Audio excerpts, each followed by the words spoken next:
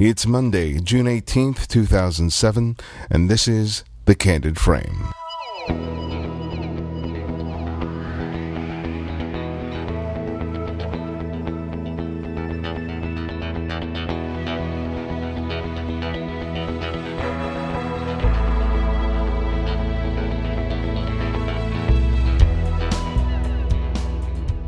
Welcome to another episode of The Candid Frame. Today's guest is Michael Wood, a photographer who I became aware of through one of my listeners, Scott Jones, who had attended one of Michael's Mixong workshops. Based on a Tibetan Buddhist philosophy, Mixong, which translates to good eye, is an approach to the nature of perception. If you've ever gone out shooting and found yourself in what some of us call the zone, that mental state where we're really in tune with what's around us and the images suddenly seem to be everywhere, you'll have a sense of what Michael's approach to photography offers. It's an interesting topic, and I personally appreciated the opportunity to discuss an aspect of photography that I've experienced myself, but that I never had the opportunity to dialogue on in the way that I did today. So I hope you enjoy our conversation with Michael Wood. Well, Michael, thank you for joining us on the show. It's great to have you on. It's one of the conversations I've been looking forward to. Well, thank you for having me. Let's start off with your career as a photographer, because I see here that you actually had formal training as a photographer up in Canada. So before we get into the discussion of the way you work currently, why don't you tell me about your beginnings as a photographer? Well, I began studying photography in Canada. There was a visual arts school near Toronto, Ontario, and I studied there for 3 years. And I pretty much studied all of the various types of photography, and I ended up kind of specializing in portraiture and fine art in college. And when I left college, I had about a 15-year career as a portrait photographer, and also I did a lot of work for newspapers, magazines, kind of editorial stuff. And that went on for about 15 years or so. I did a lot of things with, fashion models, and the computer company Hewlett-Packard, actually, I was working for their magazine, and they would send me around to various places to photograph the computers. So it was a pretty good career, until I ran into these what's known as the Dharma art teachings, or the Shambhala art teachings of Chogyam Trungpa, who was a Tibetan Lama who lived in the United States from about 1970 to 1987. And being exposed to his photographs and also being exposed to his writings on art, I really did a very fast U-turn in my career. I had become somewhat frustrated with my photography. I felt it was very conventional, and lots of pretty pictures, lots of postcards. I think what happened to me when I was in college was that there was a fair amount of templates installed of what is a good photograph. And so I spent a lot of my free time photographing, just looking for those templates. And really, I ended up photographing, calendars and greeting cards, just like everyone else did. And I reached a level of frustration with that. And kind of just at that time, I was exposed to these particular teachings and decided that I really wanted to make a change. What did you see in the photographs that you were seeing that really kind of inspired you, and what were the qualities of those photographs that you weren't seeing in your own work but you knew that you wanted? Well, I think two things happened to me. One was, in 1978 and 9, I actually started practicing meditation under the guidance of Chogyam Trungpa. And I started noticing at that point, because I was doing a lot of meditation, that I was actually having perceptions, like direct perceptions, rather than ideas of what I should photograph and what I shouldn't photograph. So that being said, I noticed that just inherently and intuitively my way of looking at the world was becoming much more direct, much more personal, and much more unfiltered by concepts and ideas. And then I had an opportunity to see some of his photographs, and I think the quality of them was that they were completely unique, that they were very direct, and they had a very strong quality of his experience rather than the quality of interesting subject matter. And I also noticed for myself that was what was happening to me, that my perceptions were becoming more personal. I was being just stopped by aspects of the world that fell outside the box of what I'd been trained. They didn't have that template quality of, oh, there's a great sunset, I need to get that.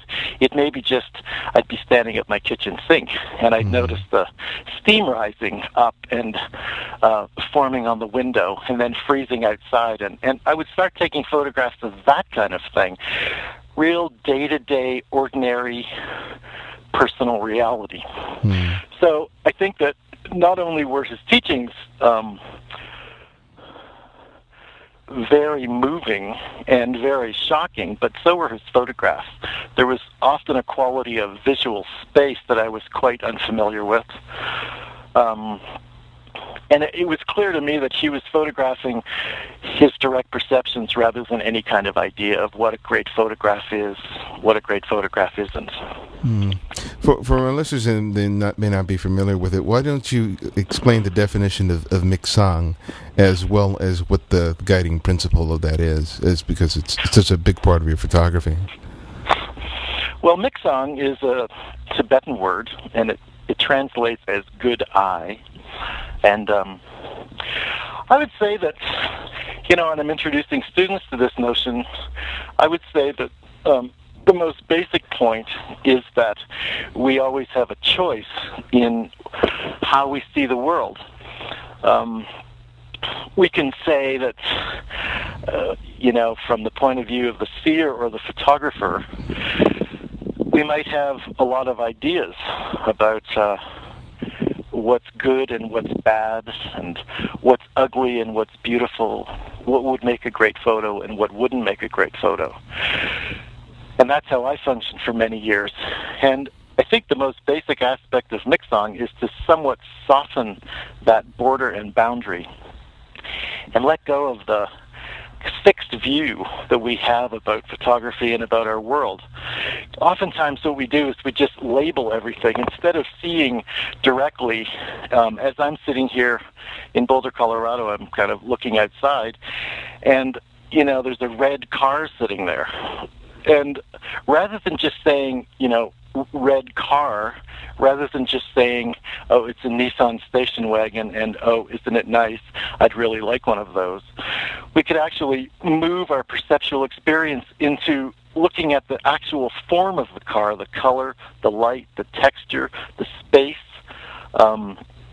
the smoothness, the way the windows reflect, all of those things. So in some way, rather than just saying car, house, tree, we begin this particular journey by deconstructing that hard world of labeling. And we actually begin the process of unlabeling. So our experience is less filtered through the labeling mechanism and more raw. Of course, we know it's a car, but our experience could be much more blended. It could be much more direct and seeing, feeling, touching with our eyes, rather than just saying, good car, bad car, I'd really like that one. I really hate that one. It's a real junker. So that's kind of the very first thing that we start with in mixang is to put the clutch in on the labeling mechanism. And when we do that, our experience of the world becomes much more fresh, much more alive, much more direct, and very vivid. And the photographs hopefully express that quality of vividness. It's really interesting because when I was reading the website and I was also watching this short video, I realized that a lot of the things that you talk about are things that I do. And like, for example, it's just trusting what I'm responding to, because sometimes I may look at a car or a wall and it's not so much that I'm looking at the wall, but I'm sort of reacting to something about it, either, like you said, the texture, the color, maybe even the contrast of light on a particular surface, and sort of giving into that and being willing to photograph it and separating that from the part of me that makes a judgment about it, like, oh, that's not an interesting photograph, so I'm not going to even raise the camera. So I think it's that kind of contrast in terms of our perceptions and our willingness to act on it is something that we, as photographers, constantly deal with. And I'm curious as how that fits into this particular philosophy of shooting. Well, I think you really did say it. And what I'm finding more and more as I go along, that students that come to these particular classes I offer have reached a somewhat twofold point, and that which is exactly what happened to me. One is they've been photographing conventionally for a long time, and they've become just somewhat frustrated with that. I think they know there's more. And also, I think what happens to them is that they have those experiences that you just described, where it's not about a pretty picture, it's about something more direct. But they can't exactly trust it because their photographic training or the world of photography is very strong, and so they just kind of devalue those experiences, skip right over those experiences.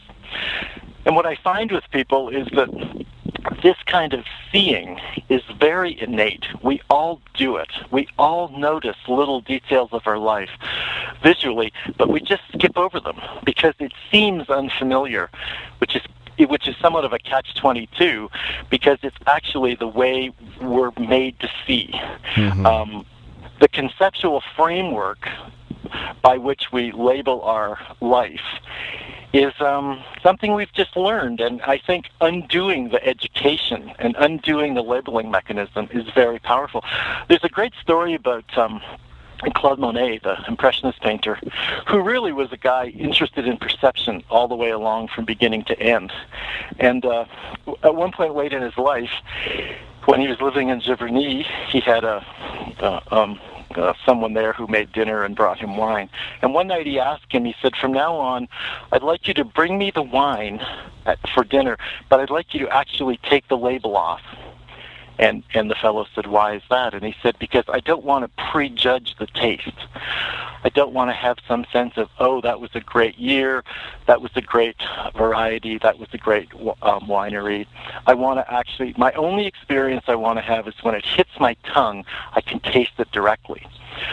So we could say that's what we're trying to do with Mixong is dissolve that labeling mechanism, dissolve that fixed point of saying, this is so beautiful, this is not.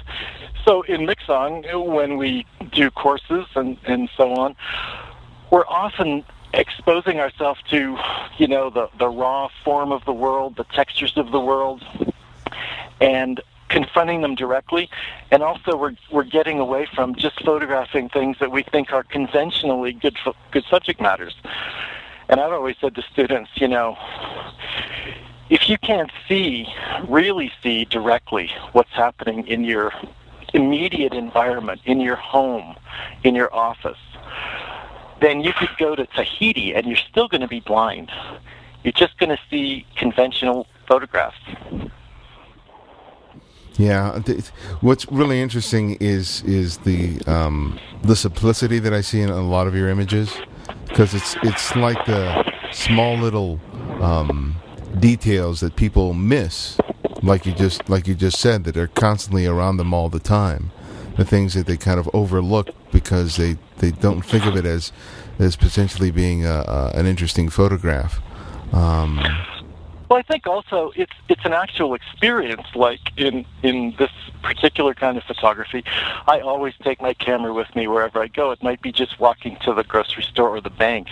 It doesn't really matter. But rather than just going from point A to point B and running on some sort of autopilot that allows me to get there and having some vague sense of, oh, it's a red light, I should stop, there's some quality of having the intention in your mind to actually pay attention in each step to whatever is there and not having a big judgment about it. Like, walking from home to the bank it's just a sidewalk, it's just grass, it's just the pavement, it's just cars, it's just trees, it's just light. But we could actually have the experience of taking each step and being present and noticing and being inspired to photograph those simple little details rather than constantly planning our next big adventure to go, up to the top of the Rocky Mountains where I live, and then I could really see something. So my logic is if you can't see here, if you can't see now, you're not going to see anything at the top of the Rockies, just another photograph that everybody else has taken. How important it is preparing yourself to go out and shoot? Because I know for me, I'm like you, I'm always have my camera, but there are certain days where I'm just like, my mind is just loaded with a bunch of thoughts and anxieties, and even though I don't have my camera, I really don't shoot anything, largely as a result of the fact that I'm not seeing, But there are the other days where I go out there and I'm in just a much better place, sort of emotionally, to be observant. But how does that play for you, and what's your process for being able to prepare yourself when you are going to go out there to be receptive to the opportunities that are out there? Well, that's a really great question. When we start teaching these classes, one of the first things we talk about is where is our awareness? Our awareness being a mixture of our eye, our basic sensors, which is somewhat like a camera lens, is completely clean and open. But as things come through our eyes, we run them through the filter of mind. And our mind may be, to start with, completely preoccupied with our own internal dialogue. For example, I often tell people a good example that I could drive from here to Arizona, and I may be, 8 hours in a car, and I may not see anything. My internal dialogue of expectations about the future and remembering the past would be so strong that it really just blinds me to what's happening in the present moment. And then, if you get really bored with your own internal dialogue, you can turn on the radio and see what everybody else is thinking, which is kind of a funny thing, but we all do that. So in classes, we actually have very specific and very strong exercises to dislodge our internal fixation on what's happening in our mind, our emotional state, our plans of tomorrow, our memories of yesterday. One of the strongest ways we do that is we actually just stand in one position and we turn through the environment and we just notice color. Not colorful things. We don't label them as an interesting billboard or a red car. We just actually touch colors with our eye and mind and move on. What that actually accomplishes is that it helps our eye and mind synchronize. It helps them be in the same place at the same time. So it's a very potent and simple way to engage direct perception. It's somewhat like meditation. When I started working with Mixsong, I used the model of meditation, which is kind of putting your mind and your body together using breath. Well, in this case, we're using color to both synchronize our eye and mind together in one place, and also to allow our eye and mind to go out and explore the world. So it's really a kind of a dislodging of our internally fixed awareness. And I think that's the one thing in Mixsong that really works. So when I go out for a walk, for example, if I'm feeling like, my batteries are somewhat low and I'm not really seeing anything, or I'm in a really funny emotional state, or I'm depressed or have a migraine or something, I'll just go out and I'll engage some sort of intention to synchronize my eye and mind, and the most powerful way to do that is through color. I really respond to that, but I, for lack of a better term, I kind of see myself as, I guess, a right brain thinker in terms of when it comes to photography. I'm always giving into that sort of impulsive side of myself and being willing to surrender to that sort of reactive side of me. But I can imagine that for a lot of people who are sort of left brain, who like to think things through, who like to adhere to the rules of photography, like the rule of thirds, and being aware of opposite colors in a color wheel and things like that they use to help guide them in shooting, that somehow this can be sometimes be a challenging way of shooting it and of approaching photography. I'm sure that you have encountered people like that in your courses. How do people who think along those lines, what's the process for them to be able to sort of embrace and sort of incorporate this type of way of shooting into the way they work? Well, when people come to classes, they come from all different kind of places in their journey, and for some people, it's more available, and for some people, it's kind of like, in a sense, you have to build new pathways. And but I always tell everybody, that I often tell people this isn't really a photography class. This is a class about perception, about how we can actually open our eyes. So I take a lot of the pressure off of the camera. In fact, I often say to people that, really, if we, in any moment, open our eyes and we have a perception, the first thing we need to do is we need to stay still. We need to stop our habitual desire to get to work, get it done, move on. This is what makes it contemplative, I think, that you actually could stop and fully engage with what has stopped you in the world. And at that point, not only could you appreciate it and mix more deeply with the object of perception, but you could just stay still, which is something in our world and our society, and especially right now, people don't do. They move very fast. So before we actually kind of grab our camera and start, blasting away like a machine gun, we actually stay with the perception, and we try to actually discern its nature. We actually say, what stopped me? Was it a car, or was it red, or was it light, or was it this or that? And rather than coming up with some idea of how we'd like to compose it, we actually let the subject matter itself suggest the composition.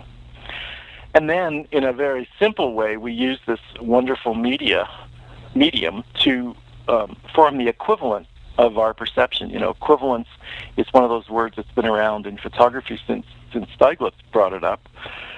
The quality of equivalence is what actually came through our barrier, what actually stopped us, what made us stop, what made us appreciate.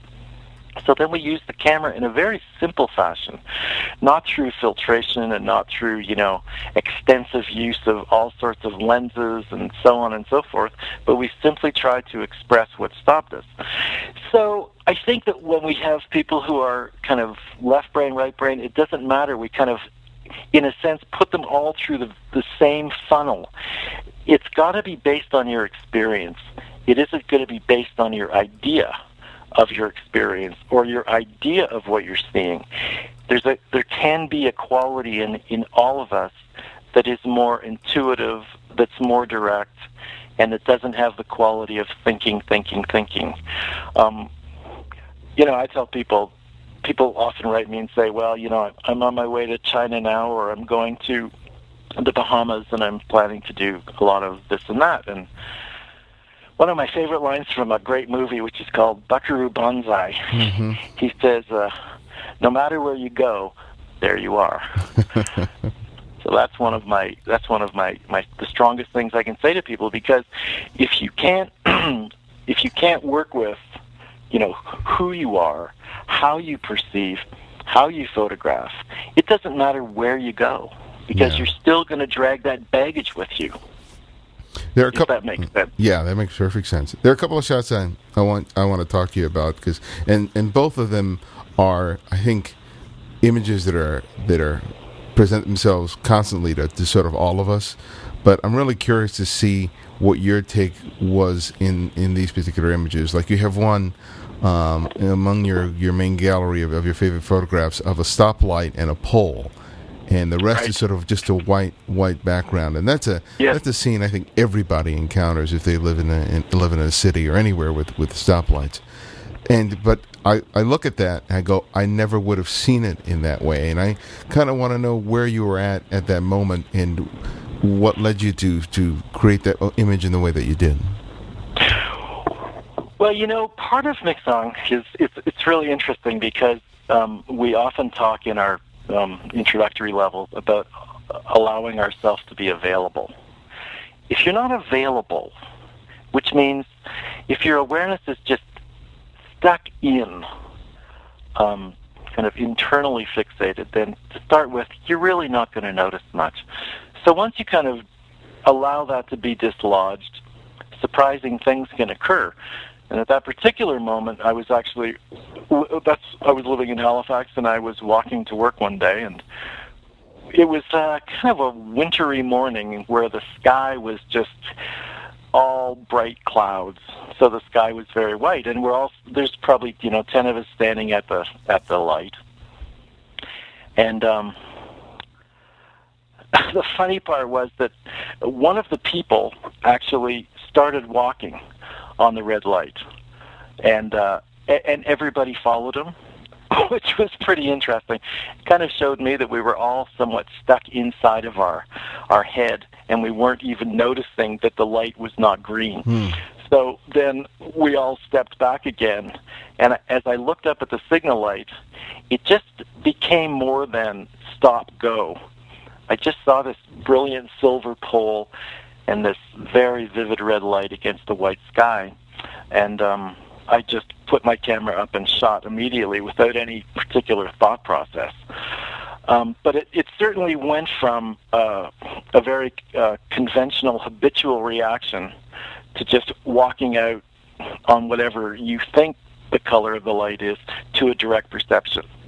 So I don't know if that helps you with that. No, I think it's really interesting because it speaks to the whole idea that there are a lot of objects that we're around that we associate a very rigid concept with, like the idea of a stoplight, that it directs you when to go forward and when to stop and all that, and then seeing beyond that to seeing it more as an object an object of color that has shape, that has light, is something that takes a little more urging in order to get there. And I'm sure that there are probably a lot of objects around us all the time that we see in exactly that way, and because of that we end up not taking pictures of them, or taking pictures of them in a way that kind of reflect the kind of uniqueness of vision that particular shot does.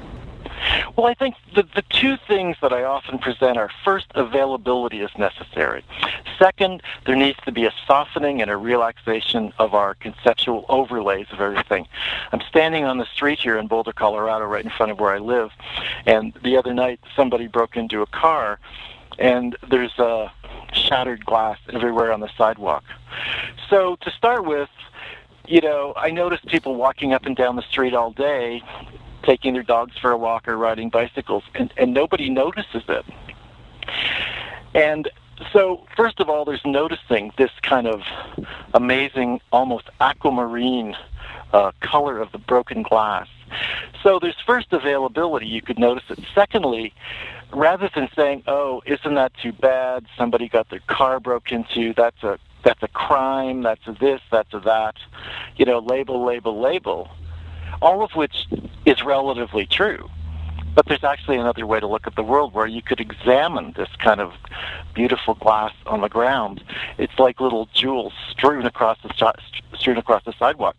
So that kind of gives you an idea of the two parts of it that you need to be able to notice through relaxing our internal fixation. And once you do notice, you could go further. Rather than just labeling it as a good thing, a bad thing, it could become this extraordinary object of beauty. The other shot that I like is the one of a bare-chested boy, and I guess his head is tilted down, so you're shooting down from the top of his head, so you don't really see his eyes, but you see the shape of his nose, and the shape of his head is sort of contrasted against his body, which is filling up the frame. You know the shot I'm speaking of? I do. I love that shot. I actually have it hanging up in my house because it happens to be my grandson. Yeah, that is just a fantastic shot, and it's one of those moments I think we've all seen, but it's just, I look at that image and I'm just sort of riveted by it, and I'm not sure exactly what it is. I think it's just sort of, I I really don't know what it is. I think there's just something about the fact that it's something that I guess what it is that I'm seeing something in a way that I never would have thought of seeing it before. Well, exactly. Here I was visiting my daughter, and my grandsons were there, and we were outside. And my grandson had been running through the sprinkler and getting completely soaking, and then he would come over and sit in the sun, then he'd go back and run. So at this particular moment, I was sitting beside him, and I just looked at him. In mixsong, we often talk about there's a gap. And what the gap is there's a gap in our projections of our likes and dislikes. And rather than just having an idea that I'm going to shoot, cute grandson pictures, which of course I always do, because when you have grandsons, you just end up doing that. But at this particular moment, what I noticed was kind of all texture, all light, all form. I noticed his wet hair, and he was looking down at what he thought was a little bite on his leg. That's what he's doing. But I think my strongest perceptual experience of that was the way his skin, being 4 years old, was completely luminous. That there was like an inner light, not just the external sunlight, but there was a basic purity to his skin, kind of unblemished. And of course I had to work just to get the right exposure. And I remember after I took that, I was reminded of some photographs that Edward Weston took of one of his sons when he was very young. And he did it in a studio, and the boy was really kind of pretty much without clothing. But rather than saying, wow, what a funny photograph, what a strange thing to take a picture of, what I saw in that photo was this boy's kind of basic purity, luminous skin. So that's what really stopped me. It transcended the idea of, oh, my grandson's so cute, or look, he's wet from running through the sprinkler. It was just a coming to a full stop. My mind and I came to a full stop, and I was really looking at form. I wasn't looking at Aiden, my grandson. I was seeing texture, and I was seeing basic form, basic purity, the unblemished inner glow of his skin. Let's talk a little technical-wise. How important is simplicity in terms of the camera equipment that you're using when you go out? Because I know I used to go loaded for bear with a bag with a bunch of different lenses and flashes, and now I just go out with one camera and the 50 just to sort of just wean myself from thinking so much about the equipment. Is that similar to what happens to you, or is it somehow different? Or when do you choose to take more equipment than not? Well, that is really a great question. When I was in college and also post-college, I literally had a suitcase in the back seat of my car, which had, foam cutouts for my 12 different lenses and different bodies and filters and all of that stuff. And I would really just kind of drive around looking for the templates. And I'd say, oh, there's the sunset. Now, if I use my 600 millimeter lens, or I use my 300 millimeter lens and double it and put on a warming filter, I'm going to just get this fantastic, huge ball of red that looks like Mars. Everybody's done that. And that was kind of the most outer baggage for me, literally. Mm-hmm. And the inner baggage was all these ideas. So at one point I just dumped it all, and I got myself a Nikon and a 50 millimeter lens that could do macro. And as time has gone by, I've pretty much kept it extremely simple, because when I go out, right now I'm using a Canon Rebel XTI, which I find is extremely good quality. 10 megapixels you can really work well with in terms of printing and showing. And I have a 28 to 90 zoom. And I find that's just more than enough. Now, sometimes I may go up into the mountains here, and I know that I'm probably going to be looking at more kind of distant landscapes. So I have a 1 to 300 that I may pack from time to time. Now, a couple of weeks ago, I was out with a friend in Halifax, and he has a Nikon digital, and he has a 50mm 1.8. And when we were walking together, I said, let me just look at that camera. And I realized how he had gotten even more simple than I had. And it was wonderful, that kind of freedom of not even having to think about, zooming here and zooming there. And also it was 1.8, so it was very bright. So I'm kind of thinking of going that way myself. I'd like to simplify as much as I can, because I don't want my perceptions to be driven by equipment, if that makes sense to you. Mm-hmm. Absolutely. I don't want to say, all right, today I'm going to go out with my 1 to 300, and I'm going to shoot shots where I'm squeezing space, and I really throw the background out so much. I don't want to have perceptions guided by which lens I have. I want my perceptions to be guided by actual experience, and I found the 28 to 90, it does it all, and it's really important for me to have some sort of macro capability, because I find in mixing it's not just kind of the big objects, but sometimes, like this glass on the street here in front of me, with the kind of normal lens, I may not be able to express my perception. I may need to get in close, because that's where the perception's happening. So a small zoom lens and macro capability is really all I need.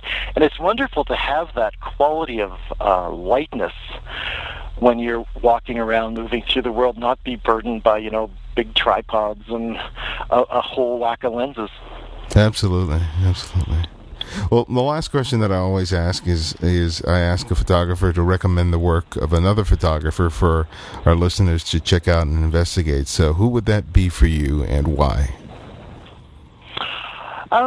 Well, one of the other mixing instructors, her name is Julie DeBose. And Julie's also a mixing teacher. And she's been studying this now for probably 8 years. And what's interesting about Julie is that she started from nowhere. She had no photographic training whatsoever. So she was somewhat free of the templates and the baggage. And so she really started from ground zero, which was very interesting. And has, over this period of time, really accomplished both this path of perception, as well as she's accomplished the technical aspects of photography, because she's learned to just keep it simple. It's very similar. She has a kind of, almost normal lens, and uses the camera not to create. I've often said in mixing, this isn't the perceptions are not something we create from the ground up. The perceptions come out of the blue. They come from space. They come from out of the blue. They dawn in your mind and your eye. And so she's learned to use that camera simply to form the equivalent. And the other aspect of it is that I think she has a very strong, it's interesting when you take things down to the very basics, she has a very strong feminine eye, which doesn't mean, womanly or girly or anything like that. It just means that her photographs have a more feminine quality, which I think, from my point of view, means somewhat more human-based, somewhat less abstract. I think some of mine are very kind of simple and abstract, and I think what she's managed to do is do photographs that have much more of a quality of living, breathing human world without any kind of concept. She's just noticing. And so there's a quality of kind of space and a slightly different kind of appreciation of the world we live in. And I think she's just one of the best woman photographers around. Yeah, her stuff is wonderful, and I'll have links for hers as well as yours on the site so people can check out. But Michael, thank you. It was a real pleasure to have the opportunity to talk to you. Well, thank you so much. I've really enjoyed this. It's really made me think. It's made me really contemplate what this is, and thank you for the opportunity. Thank you again for joining us. If you haven't already, please visit the iTunes web store And there you can have the opportunity to write a little comment or critique of the show. And I'm finding that a lot of the comments that are made there help lead a lot of people to listening and subscribing to the show. So if you haven't already, please take the time to do that. But if you have any other comments or suggestions, please feel free to email me at thecandidframe@gmail.com or leave a message on the blog at thecandidframe.com. Until next time, this is Ivarian X Perella, and this is The Candid Frame. Check out this show and more great photography podcasts at photocastnetwork.com. photocastnetwork.com